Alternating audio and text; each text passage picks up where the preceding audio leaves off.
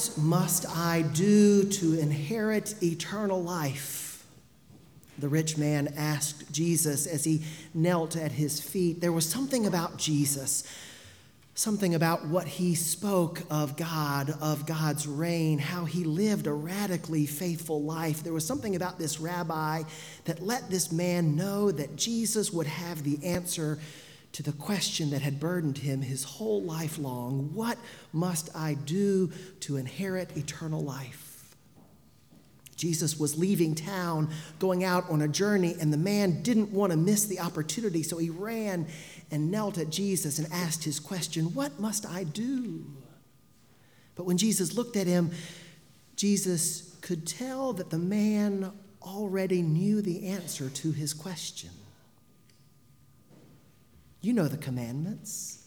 Jesus said to him, you shall not murder, you shall not commit adultery, you shall not bear false witness, you shall not defraud, you shall not steal, honor your father and mother.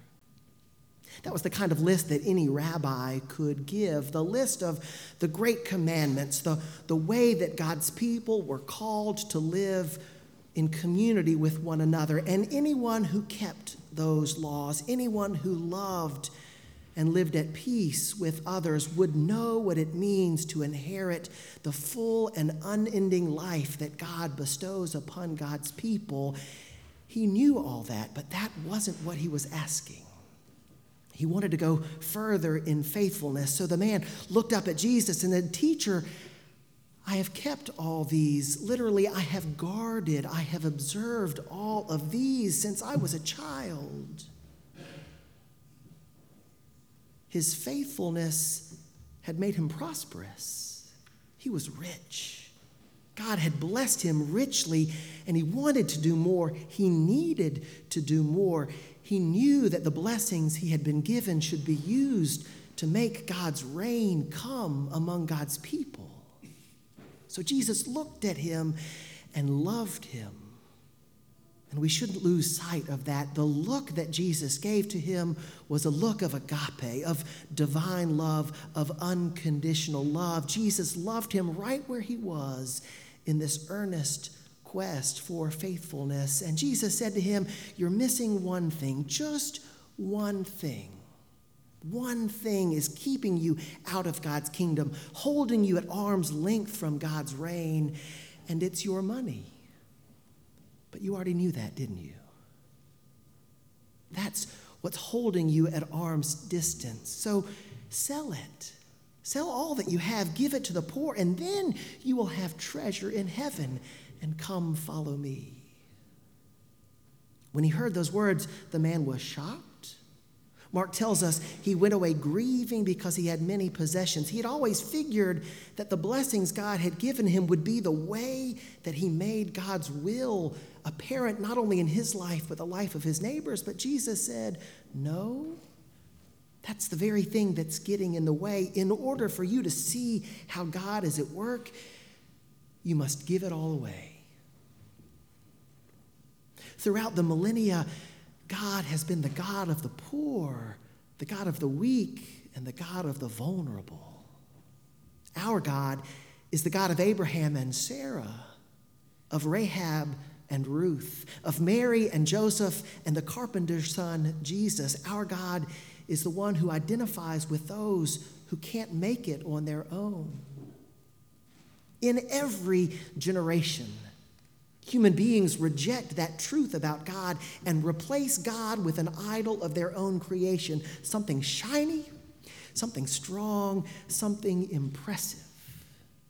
Because it's easier to believe that God rewards the prosperous, that God celebrates with the successful, that God prefers those who can make it on their own. And it takes hard faith, deep faith, to believe instead that God prefers the destitute, the disenfranchised, and the despised. And we, as those who pursue a relationship with God by following Jesus, by following the crucified one, we celebrate that truth of who God is in our lives and in our faith. But how do we make that real?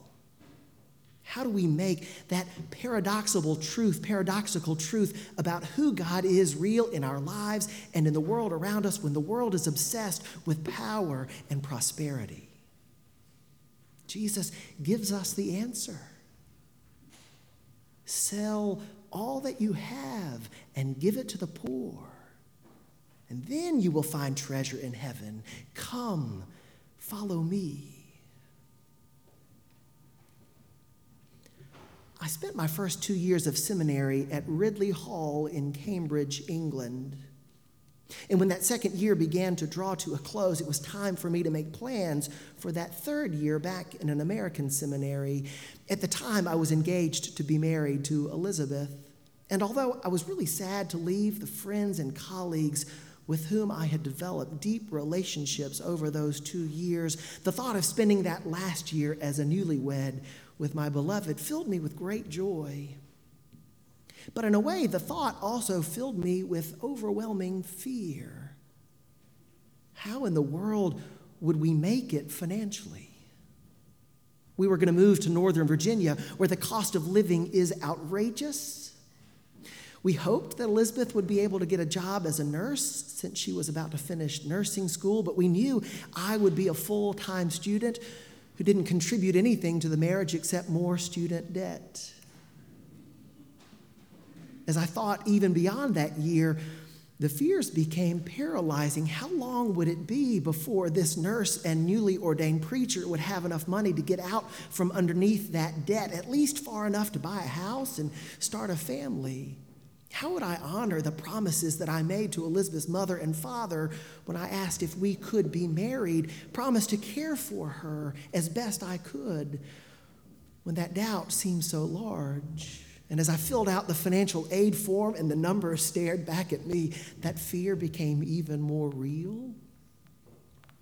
I felt awkward calling the priest from my sending parish to ask him whether our church would be able to support us in that third year.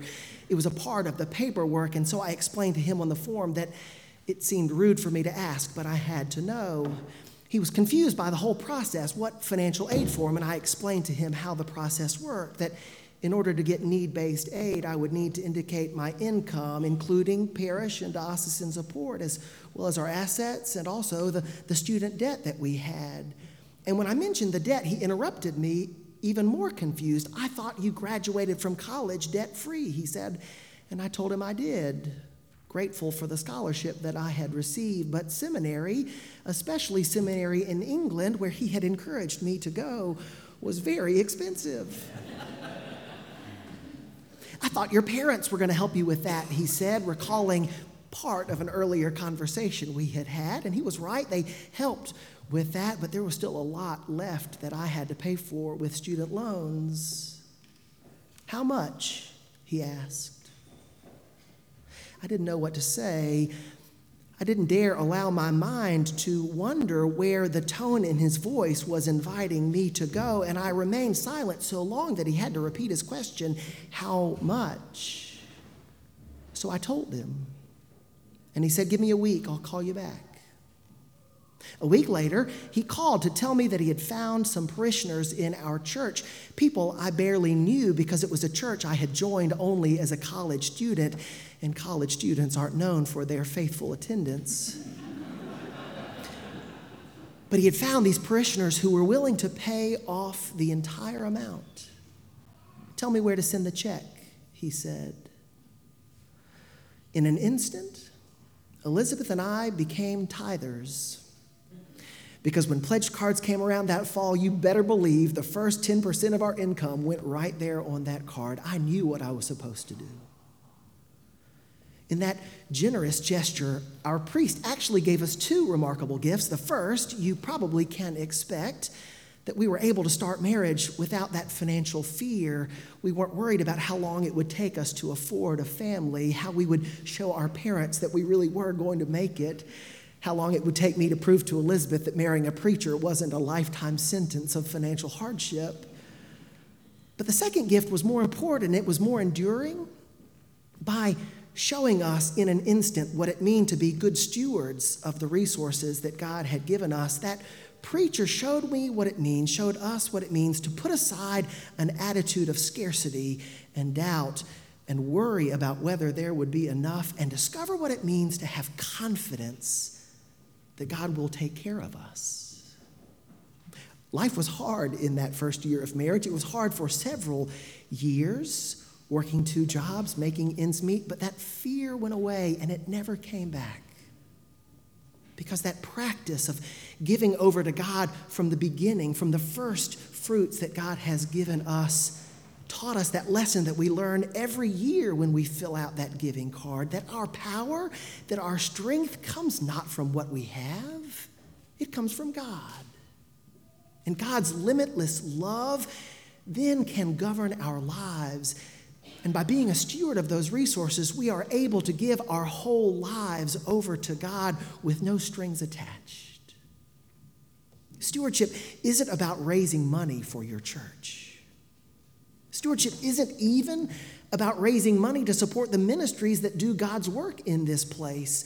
Stewardship is about letting the reign of God, the love of God, the blessing of God, the abundance of God flourish in our lives by setting us free from the tyranny of money and the false idol of scarcity that it creates in our lives.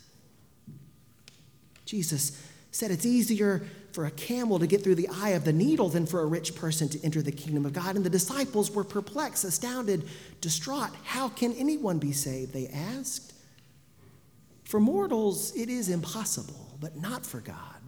For God, all things are possible.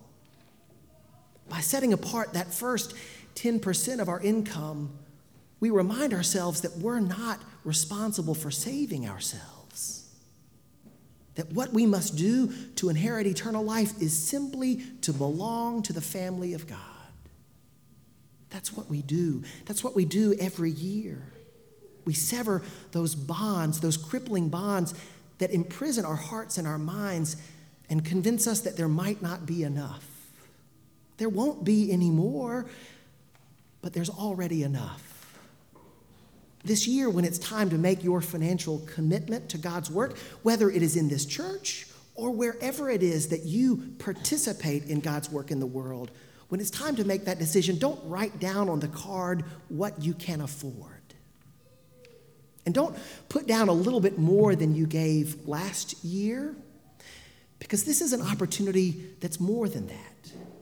This is an opportunity for all of us to be set free from the fear of not having enough, to learn again what it means to trust that God is with us and to become vessels through which that reign of God, that truth of God is manifest in our hearts, in our families, in our church, and in our world. What must you do to inherit eternal life?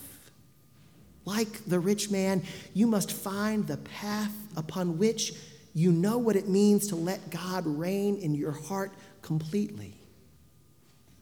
You cannot be a vessel for God's power in the world if wealth still has power over you. So sell what you have. Give it to the poor. Then you will have treasure in heaven, and following Jesus will lead you there. In the name of God, Father, Son, and Holy Spirit. Amen.